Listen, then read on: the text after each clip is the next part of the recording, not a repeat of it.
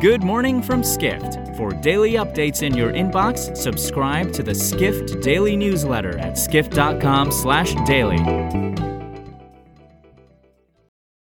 It's Wednesday, March 1st, 2023. And now here's what you need to know about the business of travel today. Expedia Group's vacation rental brand Vrbo is competing against a juggernaut in Airbnb. So Expedia Group is looking to leverage its strengths to give Vrbo a major boost, reports executive editor Dennis Schall in this week's online travel briefing.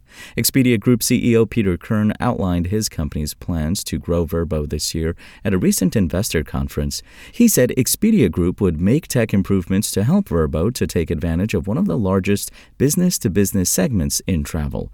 Kern added that Vrbo would benefit from Expedia Group's new cross-brand loyalty program that enables guests of its major brands to earn rewards. We turn next to Chicago's plan to develop a more inclusive tourism industry.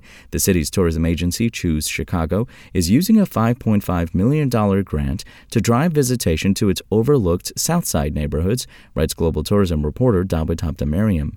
Choose Chicago CEO Lynn Osmond said it aims to use the money to increase pride in neighborhoods that Hoptamariam writes have been neglected by tourists. Some of the grant funding will go toward digital advertising and photography services for businesses to showcase local attractions.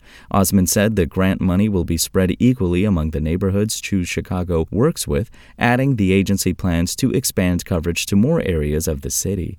Some of Choose Chicago's work will entail cleaning up streets and train stations. Osmond acknowledged, though, that not all of the South Side's neighborhoods are ready for tourists, citing safety issues as a concern in some parts of the city. We end today with Morocco's efforts to showcase an unlikely tourist attraction, surfing. The North African nation is leveraging its status as an emerging surf mecca to attract visitors, reports contributor Harriet Akinyi.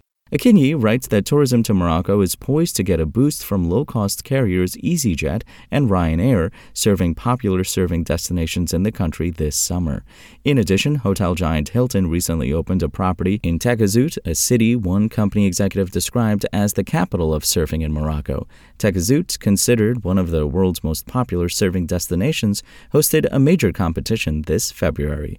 However, Akinyi notes that some Moroccan surf camps believe they aren't getting enough support from the country's Ministry of Tourism. The co-founder of one surf camp said the government provides more aid to five-star hotels than businesses like his. For more travel stories and deep dives into the latest trends, head to skift.com. To find these stories and more insight into the business of travel, subscribe to the Skift Daily newsletter at skift.com/daily.